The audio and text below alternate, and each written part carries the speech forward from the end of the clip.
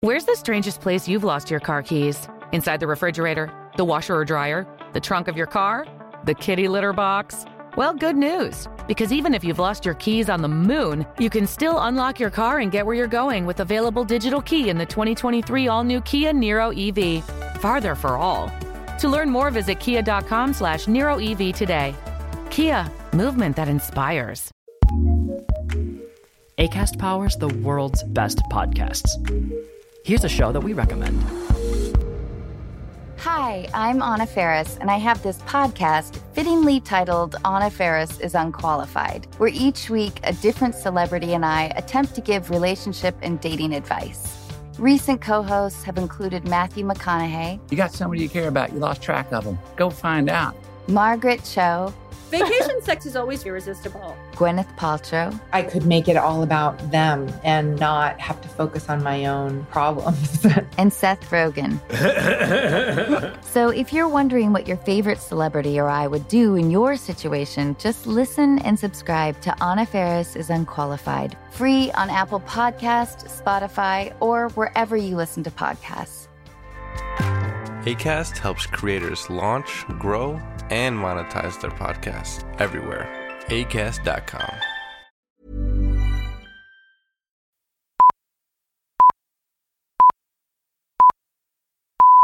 This is a Bloody Vegans production.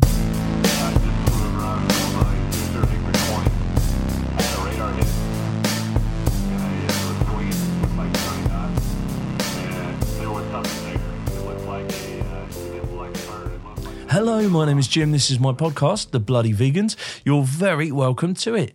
Each week, I'll be travelling ever deeper into the world of veganism, discovering along the way a multitude of viewpoints from the political and ethical to the practical. I'll be doing this through a series of conversations, each aiming to further illuminate my understanding and hopefully yours of all things plant-centric. And this week is no different. As I said last week, we would be returning to normal service, back to the interview format this week, and indeed we are. I am delighted to say. This week we're going to be joined by Christina Mather, the founder of the family-run dog rehoming sanctuary, Little Legs Dog Rehoming, based up in Southport, the north of England, near Liverpool, so you can get your bearings. We're going to be chatting about the founding of that amazing organisation, but we're also going to be talking about Christina's personal journey into the world of veganism, as always we do in these interview format podcasts. And Christina has a very apt, very pertinent story to tell that really does centre around Veganuary, of course, the time of year that we're in, but also the organisation itself and the support and community that it gave her. So we're going to be chatting about that. Before we do, though, let's do the usual bit of admin before we get cracking into the show itself. So if you would like to support the Bloody Vegans podcast, there are a number of ways to do so. You can do so completely free of charge via your podcast provider of choice by leaving a nice review. That would be great. So yeah, do that if you can. A 5-star review would be lovely. not to sway you in any way, but it would be nice. It does help the podcast be discovered by more folks, and hopefully we can kind of spread the word. If you are enjoying it, that would be a lovely start. There are a couple of other ways to do it. So if you're an Apple Podcast subscriber, if you head over to the Apple Podcast app, search for the Bloody Vegans podcast, you can find a subscription button there. And for just 99 pence a month, you can subscribe to the podcast, get access to episodes early, in advance, now and then, but also just support the podcast. It helps keep the lights on and helps keep the podcast going. So do go ahead and do that if you are so inclined. And finally, if you head on over to Patreon and search for Bloody Vegans Podcast, you can also support the show there, and in return, get a number of rewards. There's shout-outs on episodes, and in the show notes, there's merchandise, there's all kinds of different things. And talking of merchandise, if you head on over to Bloody Vegans Podcast or thebloodyveganspodcast.co.uk, you can indeed purchase merchandise there as well. So loads of ways to support the podcast. So that's my little set of plugs, a bit of admin to go through before we get into the episode. But back to the episode in hand. So I was lucky enough to chat with Christina a couple of weeks back. I do sound a little ropey by normal standards. I was suffering the effects of a cold. Thankfully, not COVID. And everyone in the household is back to normal and fighting fit now. But at the time, I've got a rather sort of strange sounding voice. So my apologies in advance for that. I think I managed to edit out and mute out all the coughs and all the rest of it. So you won't hear any of those. But I don't sound quite my usual chipper self, made up for by Christina, who is a fantastic individual with an amazing story to tell and is doing some great work with Little Legs Dogs Rehoming up there in Southport. So without further ado, here's a conversation between me and Christina Mather.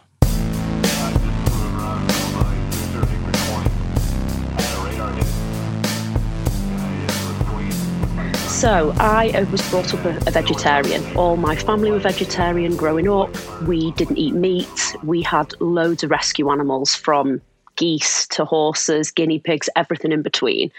And we just always referred to ourselves as a family full of animal lovers. So in like the 80s and the 90s, I don't think I'd ever even heard the term being vegan, but you could be veggie or vegetarian. So we were all vegetarian.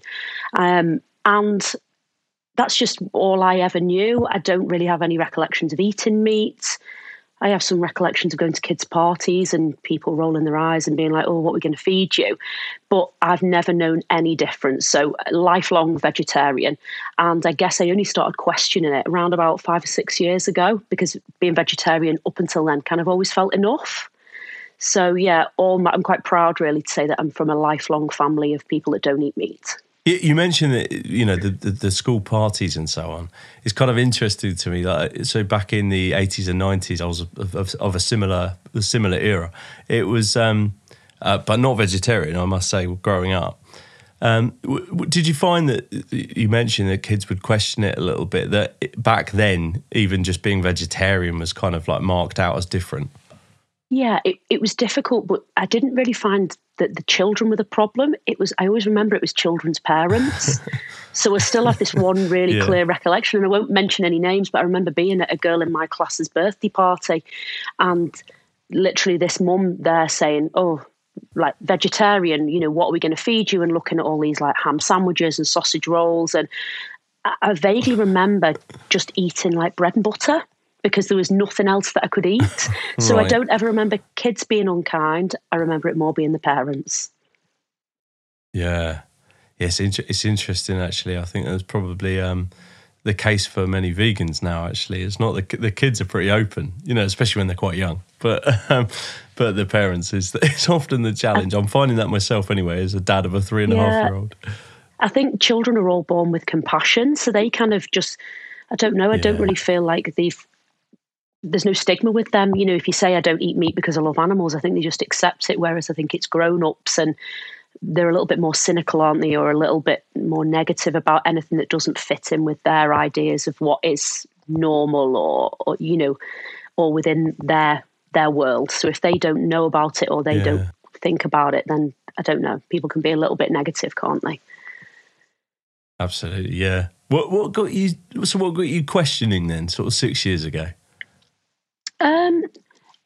At that point, I was vegetarian, and I would still buy leather shoes. I would have leather bags. I didn't really think further than not eating meat. And I still remember now, my friend Julia was tattooing me, and she'd recently gone vegan, and we were talking about good vibes and karma and doing the right thing. And she just said, you know, I've recently gone vegan. And she referred to it, and I still remember the term she used, like enlightenment. She said, I feel like I've gone through this period of spiritual enlightenment, and it's partly come from doing the right thing and becoming vegan. And it really like sat with me. And it was December. I remember it was December, and I thought about it for about 2 weeks. And she said, oh, I watched Earthlings, go and watch Earthlings. And I thought, yeah, you know, I will. Yeah. And it must have been about 2 weeks later, I was on my break in work, and I thought, do you know what? I'll Google Earthlings. And all that came up was the trailer, and it was about 2 minutes long. And I remember literally sitting there with my phone like, oh my God. And then tears like streaming down my face. And I thought, what even is this? Like it sounds so naive as a grown woman to not have any idea about eggs and dairy. I already knew about kind of animal testing. That was something that was on my radar, and circuses and zoos. So I never would have gone to those, but I still remember it was eggs and it was dairy. And I watched that and I felt sick to the pit of my stomach. I felt terrible because I genuinely had no idea. And I literally just said at that point, I was like, I'm vegan now. And I had no idea what I was doing. I literally didn't have a clue. And I think I Googled going vegan and Veganuary came up. So I quickly put my email address in and I was like, right, that's it, I'm vegan. And I didn't have a clue what I was doing. But it's just something, a switch went in my brain and I thought, that is it. There's no going back. There's no half measures of being vegetarian anymore. I've got to do this. So it was quite quick for me. There was no transitional period. There was no eating everything in my fridge before I made the change. There was no setting a date. It was literally there and then. What was that feeling? You said that sickness in the pit of your stomach. Was it a kind of a deception almost? Like I thought that I was doing everything I needed to do. Like where did that come from? Yeah, I think I was embarrassed, genuinely, as an animal lover who's been around animals my whole life. I mean, we had horses growing up and we used to keep them on a pig farm. And I still remember the noises on certain days, when they would come and they would take the pigs off for slaughter as a really young child. So I kind of understood meat, but I don't think I understood. I feel like there's this big myth, isn't there? There's this big cover up about how chickens are going to lay eggs whether we eat them or not, and if we don't, they'll go to waste. And cows are going to have milk whether we drink it or not. And I've even heard a few adults say to children, "Well, cows are going to explode if we don't drink their milk." And I'd never ever connected the dots that cows make milk because they're mothers, not because they're cows. And all of a sudden, all these little things slotted into place. And I felt really embarrassed because I think I'm quite open-minded and quite smart. And all of a sudden I thought, how on earth have I been duped for this long in my life? And I felt foolish, felt embarrassed. Do you think that it's interesting you use that word, and I totally relate, actually, that feeling of embarrassment. For me, I came at it from an environmental standpoint first, and then the animal welfare came later. People come in from different angles, as they say. You come for the environment, come for the health, and stay for the animals. And for me, it was environmental, and I remember having the same feeling of I thought I was doing my bit. I thought I was recycling. I thought I was doing this, that, and the other, and that embarrassment was definitely very real. Do you think that almost if people could, if there was an openness to that feeling that it's okay to feel embarrassed, if perhaps we in the quote unquote vegan community were perhaps sharing those stories, putting our finger on it and saying, yeah, we were embarrassed too, or we felt like this, it would bring more people in. So I wonder if people, when they feel that embarrassment, you've got two choices, haven't you? You can kind of be humble and open and go, do you know what, I was wrong, or you can double down. Yeah.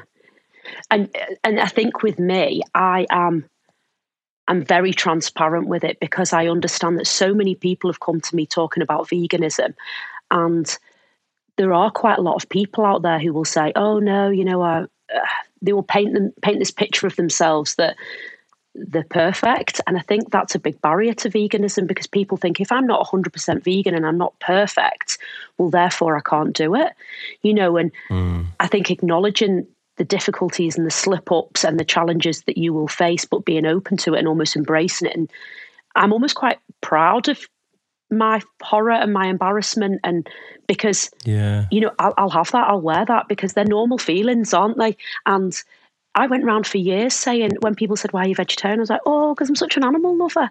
And then I think, actually, I loved pets. That's what I was really saying, is I loved the animals that I shared my home with, whereas the other animals that I might not see every day, so cows and sheep and chickens, what I was really saying is, I almost disregarded them as being worthy of my love, whereas now I'm very clear that, I am an animal lover and I care for animals, not just pets. And I think that's the difference. But yeah, I'm at peace now with my embarrassment because I feel like I've come such a long way on my vegan journey since then. Yeah. Do you think having that experience and that viewpoint has made you subsequently, since becoming vegan and making that transition, has it made you think differently, maybe approach people who aren't yet vegan, haven't yet made the transition differently? Because I asked the question because, that feeling is not uncommon, is it? The idea of, especially in the UK, we consider ourselves this nation of animal lovers. Has it made you perhaps approach it slightly differently? Because I think some people, and I probably count myself in this actually, when I went through it, probably became a little bit sort of militant, almost a little bit aggressive at the beginning, because I felt like, well, everyone should know this now. And once you know the facts, I'll tell you the facts. You want to share it. Yeah, you want everyone to know. Yeah, as soon as I've told you the facts, now you need to switch too, as if like that is that easily done. But your experience is interesting. Has it made you perhaps approach with a slightly different, perhaps a softer edge? It has now, but like you, at first I was angry, and I went through this angry vegan stage, and I was like, oh my goodness, I've seen the light. I've had this awakening.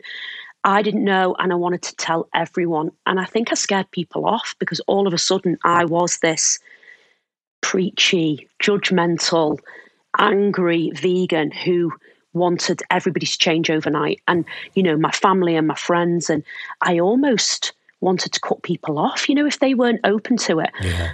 And that probably lasted about 6 months, and I would share this horrific slaughterhouse footage because I'd seen it, so I'd watched it, so everybody needed to see it.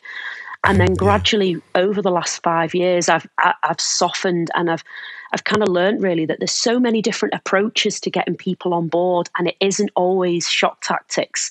And more often than not, it's the kindness that gets people in. So for a while, my husband and I ran a vegan activism chapter in Liverpool. And at first I was really passionate, and I think I did scare people off. And I think people thought, oh my goodness, this is like all or nothing, and I'm going to go vegan, and all of a sudden I've got to be out on the streets and I've got to be converting people. And if I'm not that, I can't be vegan. Whereas now I think I've mellowed with it a little bit, and I've got this much softer approach where I am kinder, and I will say to people, I know it's hard, try this vegan cake, or come round to mine and let me cook you vegan dinner. And there's different inroads that are a much gentler, less judgmental approach, but it's taken me a long time to get here. Do you sometimes, this might just be me, I sometimes, because I've been through pretty much carbon copy, sounds like, the initial kind of like quite aggressive phase, and then sort of figuring out there's different ways to approach this, and often my messaging wasn't landing, so how could I make it land? And I sometimes though now reflect and wonder, am I a little too soft sometimes? Do I not, do I shy away from it? Do you ever feel that? Is that just me? No, I do. And sometimes I question, not my veganism, but I question, am I working my vegan magic on people the way that I used to? Because it was easy before, because I would have people reaching out on social media saying, you spoke to me in Liverpool 6 months ago and I've been vegan since then. But trying this softer approach, I think, do I look like I'm not as passionate, or I don't care as much? And that's something as well that I've struggled with. But what I've realised is I am more approachable. More people are coming to me and asking for my advice because I come across as being a kinder, softer person. And I'm going to say that I think my results are as good, and people that previously would have never considered veganism are now more open to it because my approach is much more laid back. But I have done that, and I have questioned, if I'm not shouting it from the rooftops, am I as passionate as what I was? But it's just a different approach, isn't it? Yeah, and I think there are loads of different ways, and I'm glad that people still do shout from the rooftops. I guess I kind of am in a sort of way. There's a podcast that's out there, but it's a relatively conversational approach for the reason that I want, I want people to see that vegans are pretty reasonable folks who are trying to go about doing the right thing and trying to cause as little harm as possible, But yeah, I do question myself sometimes. Think, could I do more? Could I be louder do I need to? Sometimes do people just need that shock, you know? So it's interesting to hear you're still in that space sometimes too. I'd love to turn to Veganuary if that's all right, because it was obviously it was a jump off point for you. It sounds like you were pretty kind of committed going into it. I think for many people, they probably go into Veganuary with a much more, let's try it for a month and see how we go. You'd obviously had this longer history of being a big supporter of animal welfare and so on and so forth, and just having this epiphany that veganism was a step further than you perhaps been before. But it'd be good to understand, like, you know, why did you particularly, considering you were quite made up, why did you particularly get on board with Veganuary, and what kind of benefits do you think it's had for you in that initial month? I think initially for me, I only knew one vegan person. So I was a little bit like, who do I go to for advice? And I thought, my friend's going to be sick of me if I'm constantly messaging her saying, what do I do with this? Like, I want to make a birthday cake. What do I use? So my initial thought was, I need some vegan friends. And even if they were just via Facebook or via social media or like a support. So that was my first thing. Then there was the recipes, obviously, and helped. And I think it was that sense of being accountable. So whilst I was very sure I was going to do it, I thought, I'm one of these people where if I sign up and I get an email every day, it's something keeping me on track and it's something reminding me every day.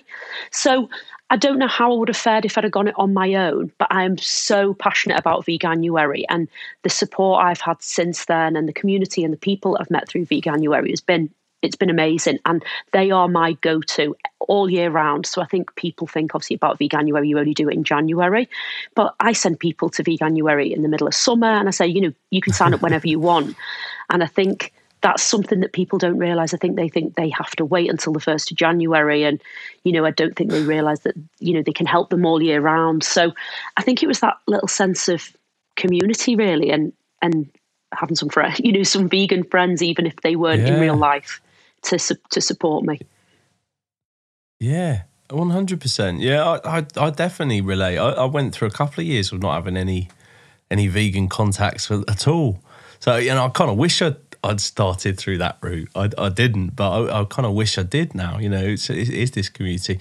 I'd love to get your view on something, because I've had this conversation a couple of times with some folks who are kind of quite deep in the sort of quote unquote vegan community about Veganuary, and there's almost a bit of a, I don't want to say a backlash, but there's some concerns, I think, within the vegan community at the moment of, you know, the kind of idea, the premise of it, as great as it is being co-opted by kind of big companies looking to cash in for the month and so on and so forth.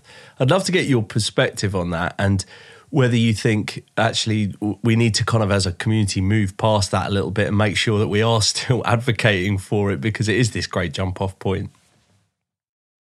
So I think that goes a little bit back to what we were saying before about, you will know yourself in the vegan community, there's almost this hierarchy, and being vegan level 100 is like this perfect vegan who is out on the streets every day, and you are, you know, doing activism, and you only support small, local, fully vegan businesses.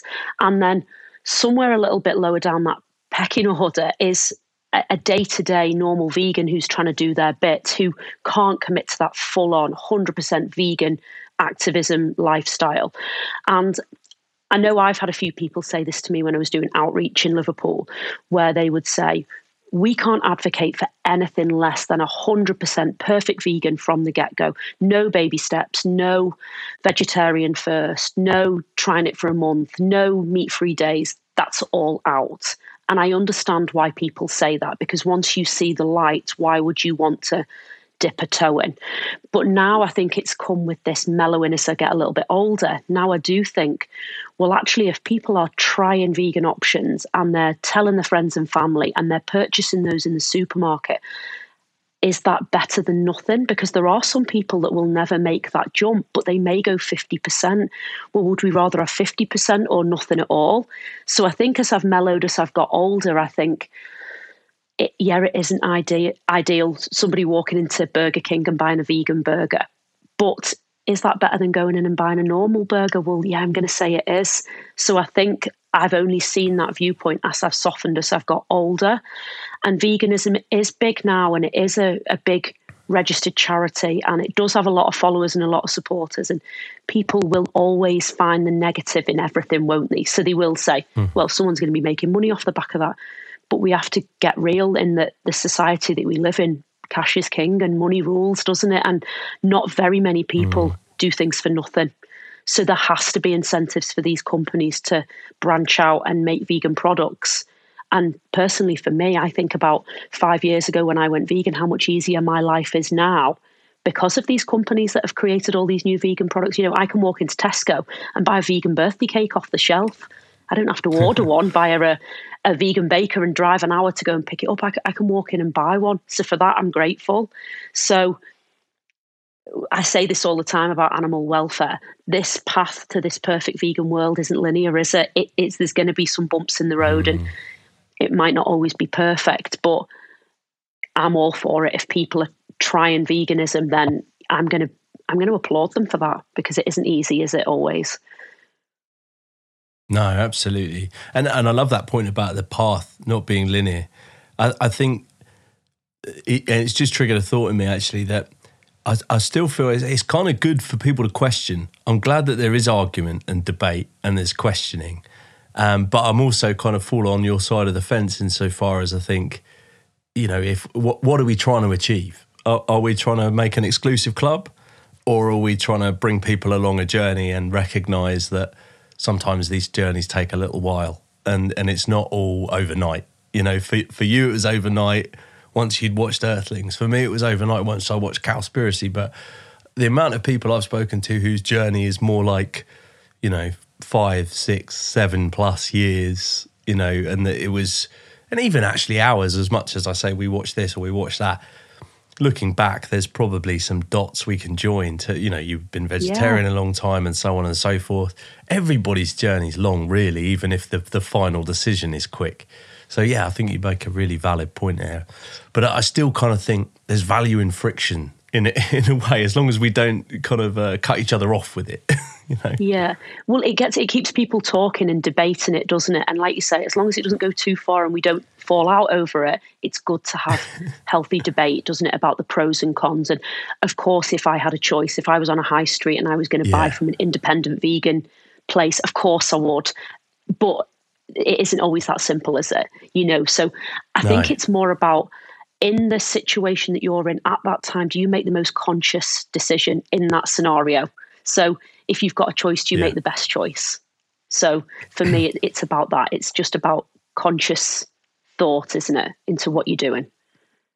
Absolutely. And I think there's affordability in there as well. You know, one of the big things that people will throw up as an issue is affordability. And, you know, whichever way you cut it, if you're, you know, sometimes if you're sourcing the perfect kind of vegan ingredient from somewhere, or, you know, vegan dish or whatever, or vegan product, sometimes there's a premium that comes with that out of the fact that you're supporting a local business and all the rest of it. I'd hate for somebody to be completely turned off it because they think, well, I can't afford that, you know, that, so therefore all veganism is out because it's either perfect or nothing. I think you make a valid point. If Tesco's is your option, as much as, you know, I might not want to support Tesco, if that's my option and that's what I can afford and I've got a family to feed, I'd rather they were doing that and it was vegan, you know. Of course. And it's just about doing the best that you can with what you've got, isn't it? 100%. Yeah, you summed it up nicely. That's exactly it. Doing the best that you can. Can we talk about your activism? Because you mentioned there's about street outreach. You know, you're very busy right now in a kind of a different form of activism, which it would be great to sort of talk about where that's come from now. But I'd love to hear your kind of journey from, you know, from turning vegan to actually wanting to do more, you know, whether it be outreach, whether it be supporting, you know, dogs as you are now, you know, in the way that we are. I'd love to hear a little bit about your journey in that world. Yeah. So when I initially went vegan, again, I think it's not a shock to the system, but there was obviously this period of change, and I thought, right, that's it. You know, I'm vegan. I'm doing enough. And then probably about 6 months in, of people not really listening to me and me sharing footage on Facebook and nobody commenting on it and thinking, losing friends left, right and centre because I shared some footage from, inside a slaughterhouse or something. I thought, well, how can I talk to people about being vegan? And I saw something come up on Facebook about an activism group in Liverpool. And I still remember the day. I jumped on a train on my own. It was a weekday. I literally walked over to this group of strangers and I was like, hi, and I'm vegan and I'm like here to join you. And I was part of that chapter for, I think, about 18 months. So I started out just as a volunteer. Then when different people were leaving the chapter, I took on with the running of it. And the only reason that ultimately that chapter closed was because of COVID. So a lot of things were changing and obviously there was lockdowns and restrictions in place. So we couldn't do it. But, I literally went from zero to hero. I was this vegetarian, then I was vegan. Then all of a sudden I found myself running this a street activism group. And I loved it while I was doing it. I absolutely loved it. And people would come back to me and they would say, do you remember you spoke to me? And, I've not eaten meat in X amount of weeks, or people would, like I say, reach out on social media and say, thank you so much for speaking to me. And I really, really loved it. And I think the only reason that my activism in that way has stopped is once COVID started, I set up my own not-for-profit dog rescue from home. And that went from having, I think I had 12 dogs in the house at the time, and now I've got 26. So again, sometimes I feel guilty and I think, am I not spreading the vegan message? But my activism has taken a different route in that I take in dogs that have got major behavioural issues, so would have actually got as far as being at the vets to be put to sleep because they have bitten or they don't get along with the family or they can't be rehomed. I take in ex-breeding dogs. So how I liken it is that, a few people have been a bit funny saying, well, why do you work with dog breeders, or why would you take in ex-breeding dogs? You're almost supporting that industry. But I liken it to veganism. If I was taking in ex-battery hens or, retiring cows from the dairy industry, am I supporting that industry or am I kind of mopping up the mess afterwards? So, yeah, I'm absolutely snowed under at the minute I think I've had just me from home and my family. We've had 45 dogs through the doors this year. We have rehomed the majority. We've still got some with us long term. We fund the vet's bills. We retrain. We rehome if we can. And we just love them all. And they're all in the house with me. And it's absolute chaos. Had you had much experience in that kind of world before? Because that sounds incredibly daunting. I'd love to do something like that. But it also sounds incredibly, like I say, daunting to figure out, how to do it and so on. Like, where did you start with that? So I was brought up loads of rescue animals. So I laugh about it now, but my mum and dad actually got divorced because my dad said to my mum when I was a teenager, if you bring any more dogs home, that's it, I'm leaving. And my mum did. And I think at the point I'm laughing now, but my mum, it is like a standing joke in the family. So we had rescue horses that had previously were going to go to slaughter. We'd got a goose with one eye. We'd got battery hens. We'd got rabbits from pet shops that couldn't be sold because they were ill. So we'd always had loads of rescue animals. And my mum had 12 dogs at the time when at the start of lockdown. And I think we'd got 12 or 13 of our own. And locally, people just kind of knew that if they'd got a difficult dog, they could kind of leave it with us and we would fix it, whether it was vet's bills. And it was only when I thought, hang on, we're spending all our savings here and we are finding homes for these dogs, but we're not really getting anything back, that it was my husband that said, we should get a social media page and just see if anybody wants to donate to vet's bills. So that's how it started, really. I set up a Facebook and an Instagram and a website. And then the next thing, the donations come in and then the dogs come in. And it was gone from just taking in ex-breeding dogs to now I've taken dogs from Manchester, from London, from the Midlands. I've rehomed as far as London. Wow. And it is just, don't get me wrong, like most people who find themselves in rescue, you wing it at first. So I didn't really know what I was doing. I've made some mistakes, but I've kind of got a good little routine going now. And, I've got a good support network. but it is still hard. Like, most nights I average 4 or 5 hours sleep because at the minute I've got puppies in that have been sick. So I've been feeding them, like through the night or late at night and early in the morning. Yeah. I've got dogs with me that have got like cancer that I won't rehome. They'll stay with us for life, and we'll look after them for life. I've got some dogs that have bitten a dozen people and were literally, the vets were ready to put them to sleep because they said that they would never, ever be rehomed. And now they're loving life and living at mine. And I guess I think I'm just one of those people that's been brought up with animals. I kind of understand them. I'd like to think that I'm quite in tune with them, and people laugh and they say, oh, you're like a dog whisperer. I don't know if it's that. I think it's just having a little bit of compassion and, being patient and calm and level-headed. But yeah, I'm still winging it. It's still early days. We've been set up now just over a year, but I've got a waiting list of dogs ready to come.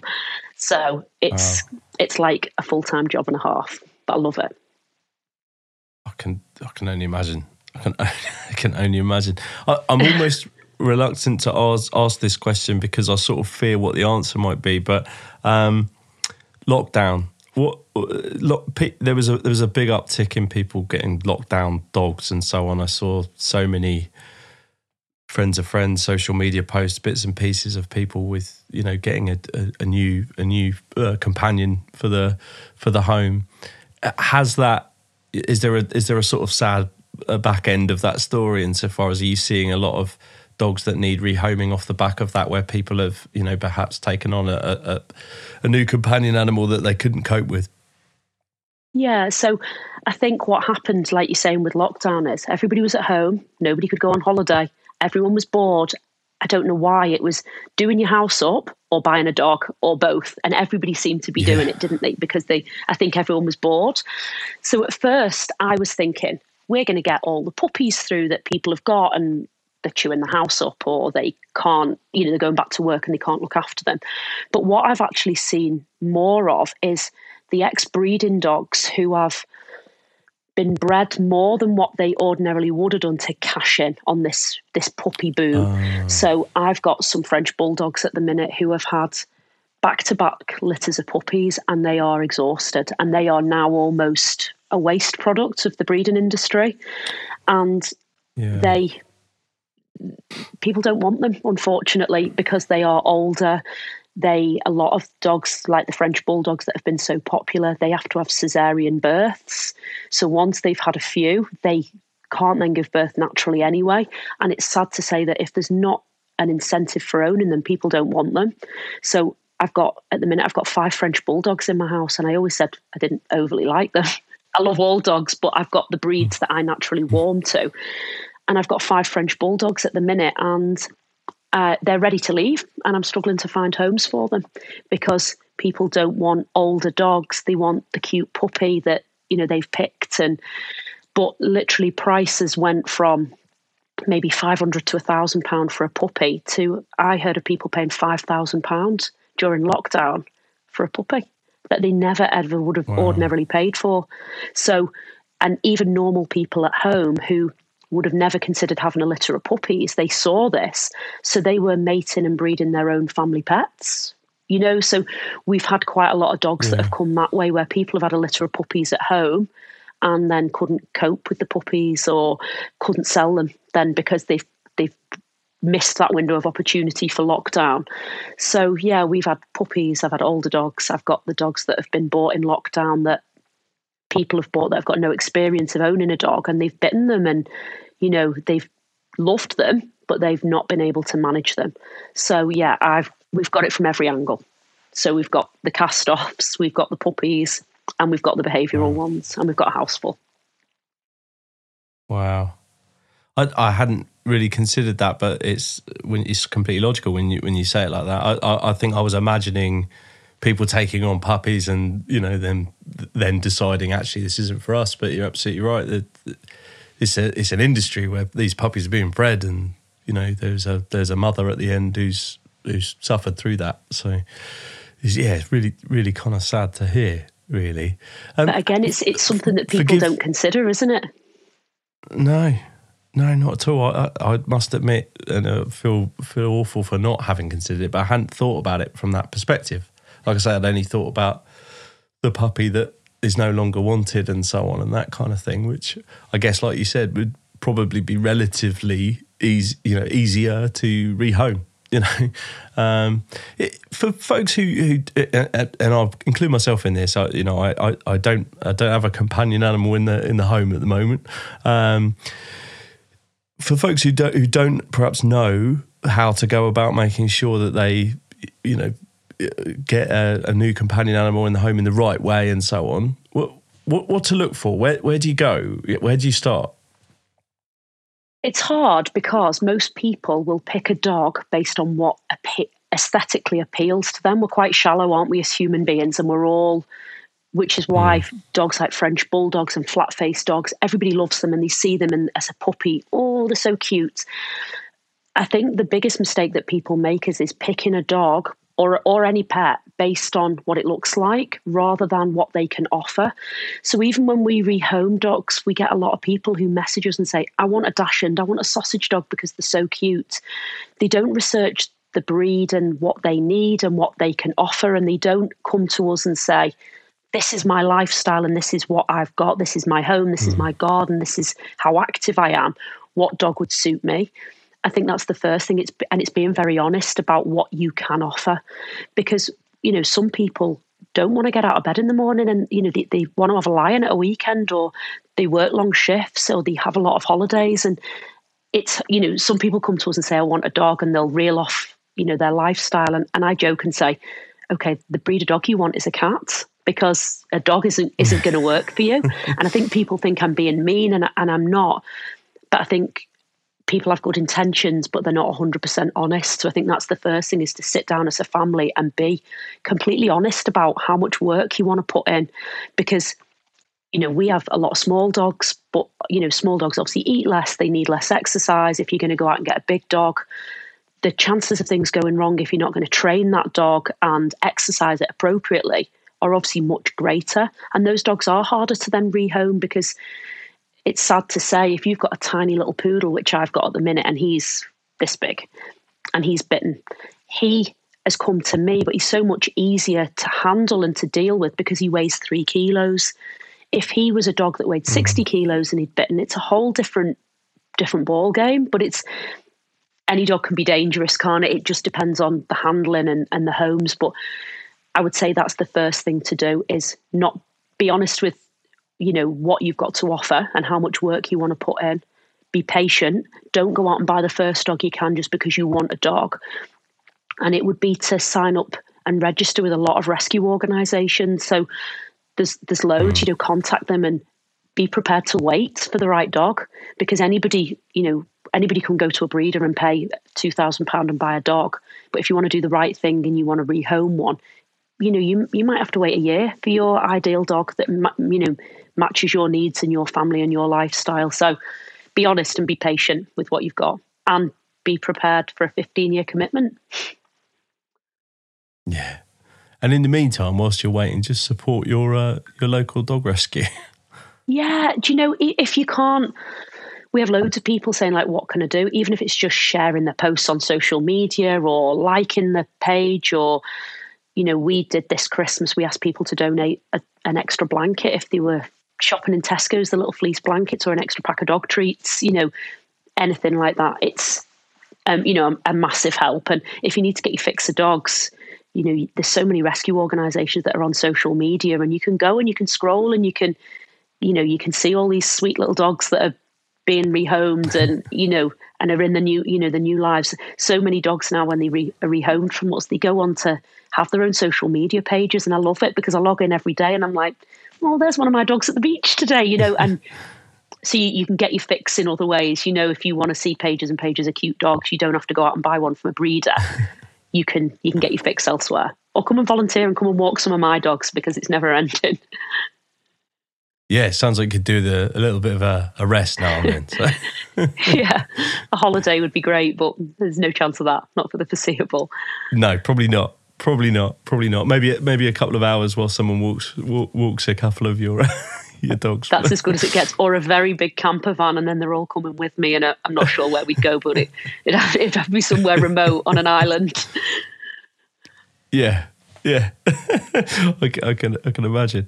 Can I ask about the local community that you've got around you? Because I'm I'm always interested in where people are at in their communities, whether they've discovered a thriving vegan community or it's been a little bit harder to find. It sounds like you initially found one and actually ended up kind of leading one through the outreach programs and so on.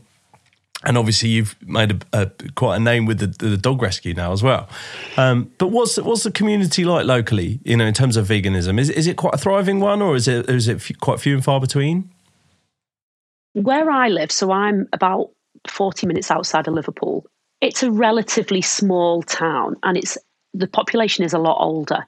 So I always find that the older generation are the ones that are harder to draw in to talk about veganism. But we've got, where I'd say I've made my most vegan friends in Southport is we've got an amazing little vegan cafe. I'll say hi to the Megafauna in Southport if you follow them on social media. And I've made a lot of friends through them. When they've done events, we've been and we've, so some of my friends have come from there. They've done Christmas dinners. We've got another vegan cafe that's just opened less than 6 months ago on the outskirts of Southport. And I love going in there because everyone's vegan.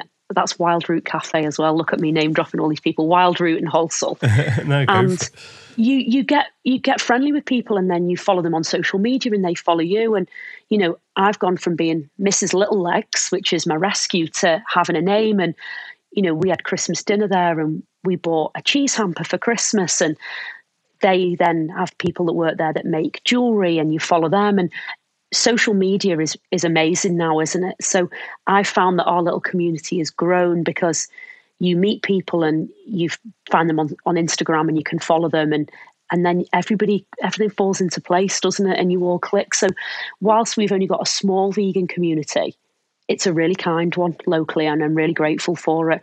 So even in the village where I live, we have a dog cafe, and they have now got more vegan options on the menu. So whilst they're not a vegan dog cafe, they will do you a vegan breakfast, and they make vegan dog biscuits made out of peanut butter and bananas for the dogs. And we've got a chocolate shop that now do vegan hot chocolate, and I'd say probably a third of their handmade chocolates are vegan as well. And by going in and ordering them and speaking to them and talking about veganism, I feel like it's really blossoming locally. And whenever I go to some of our little independent bars and cafes and I see something new vegan on the menu, it's exciting. So it's blossoming, I would say. It is growing. That's so great to hear. And it sort of, I guess, is testament really to the growth of veganism generally, that whether it's what you consider a relatively small town, you're not right in the heart of Liverpool, but you've got all these options. It's fantastic, and it's growing like that.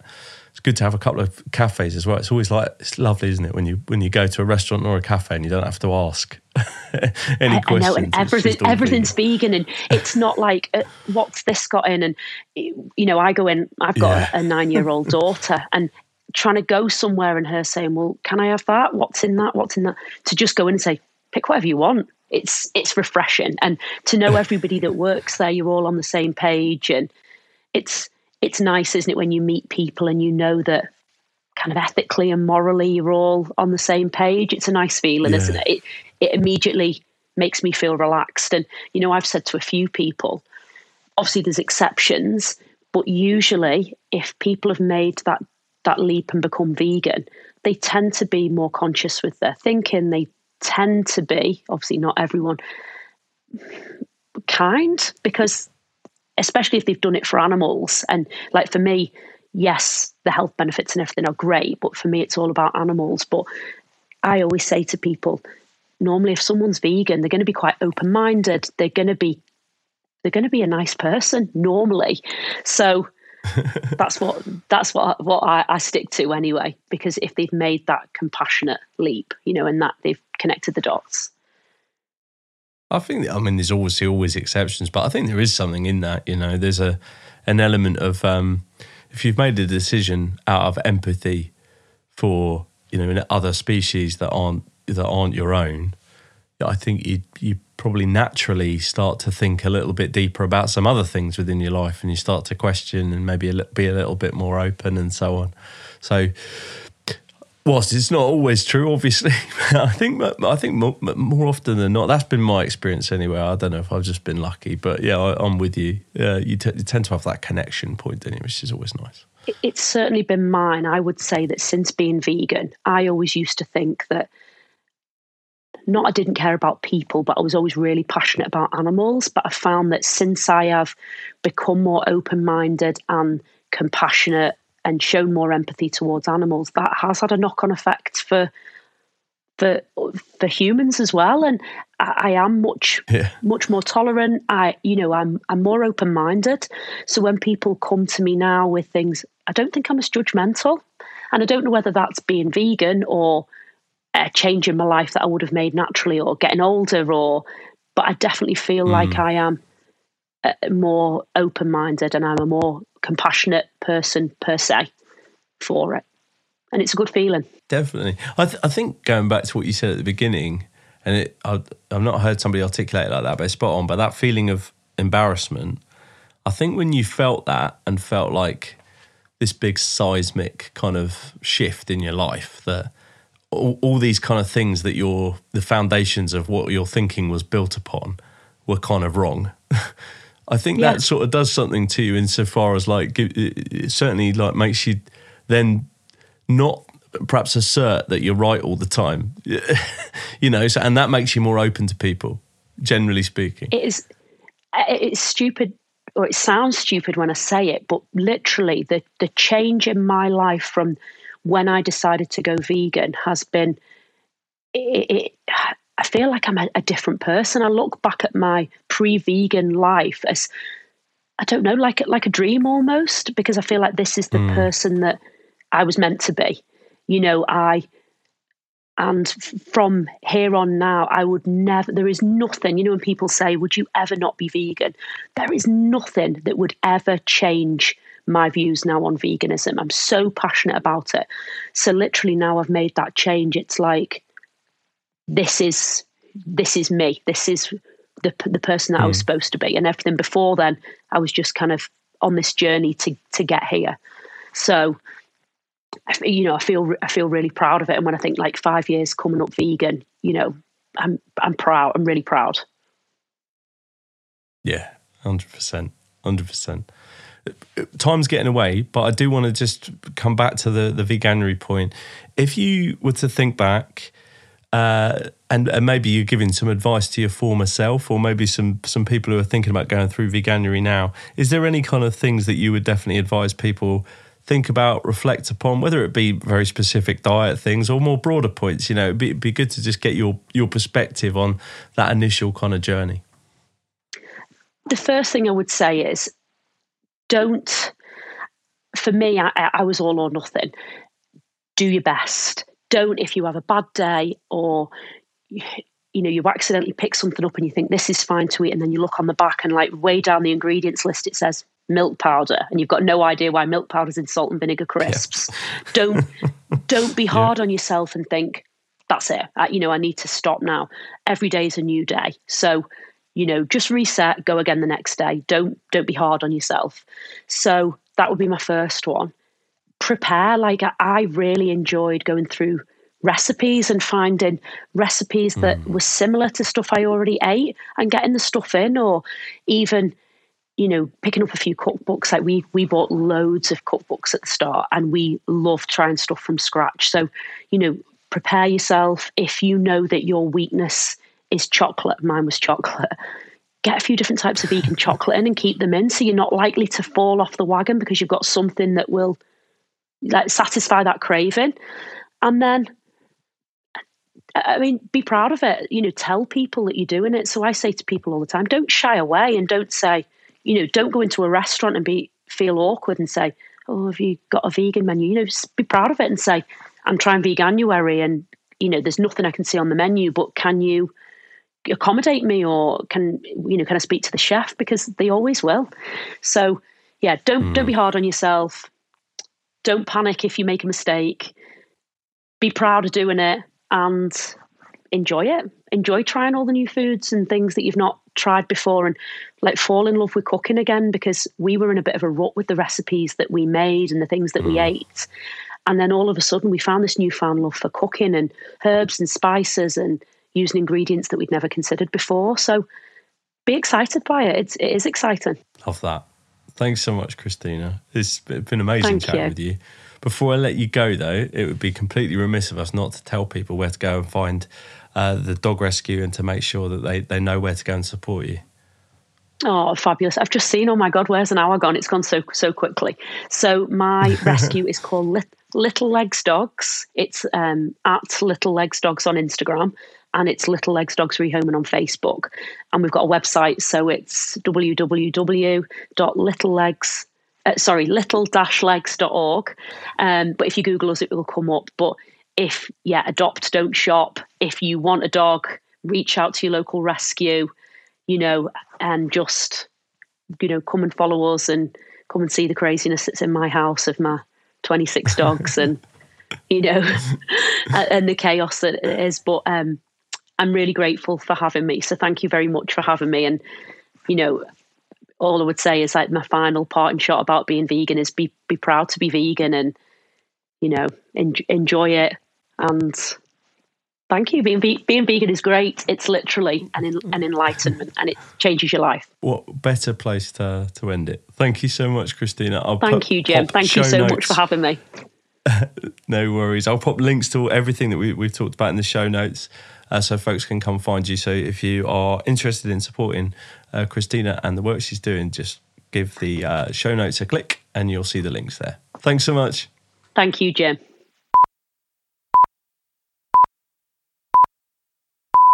This is a Bloody Vegans production.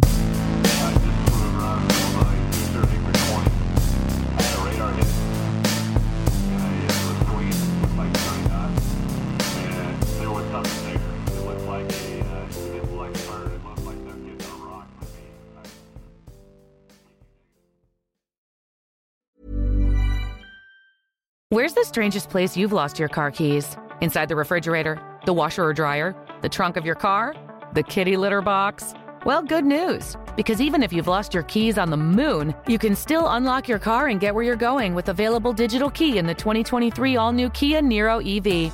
Farther for all. To learn more, visit kia.com/NiroEV today. Kia, movement that inspires.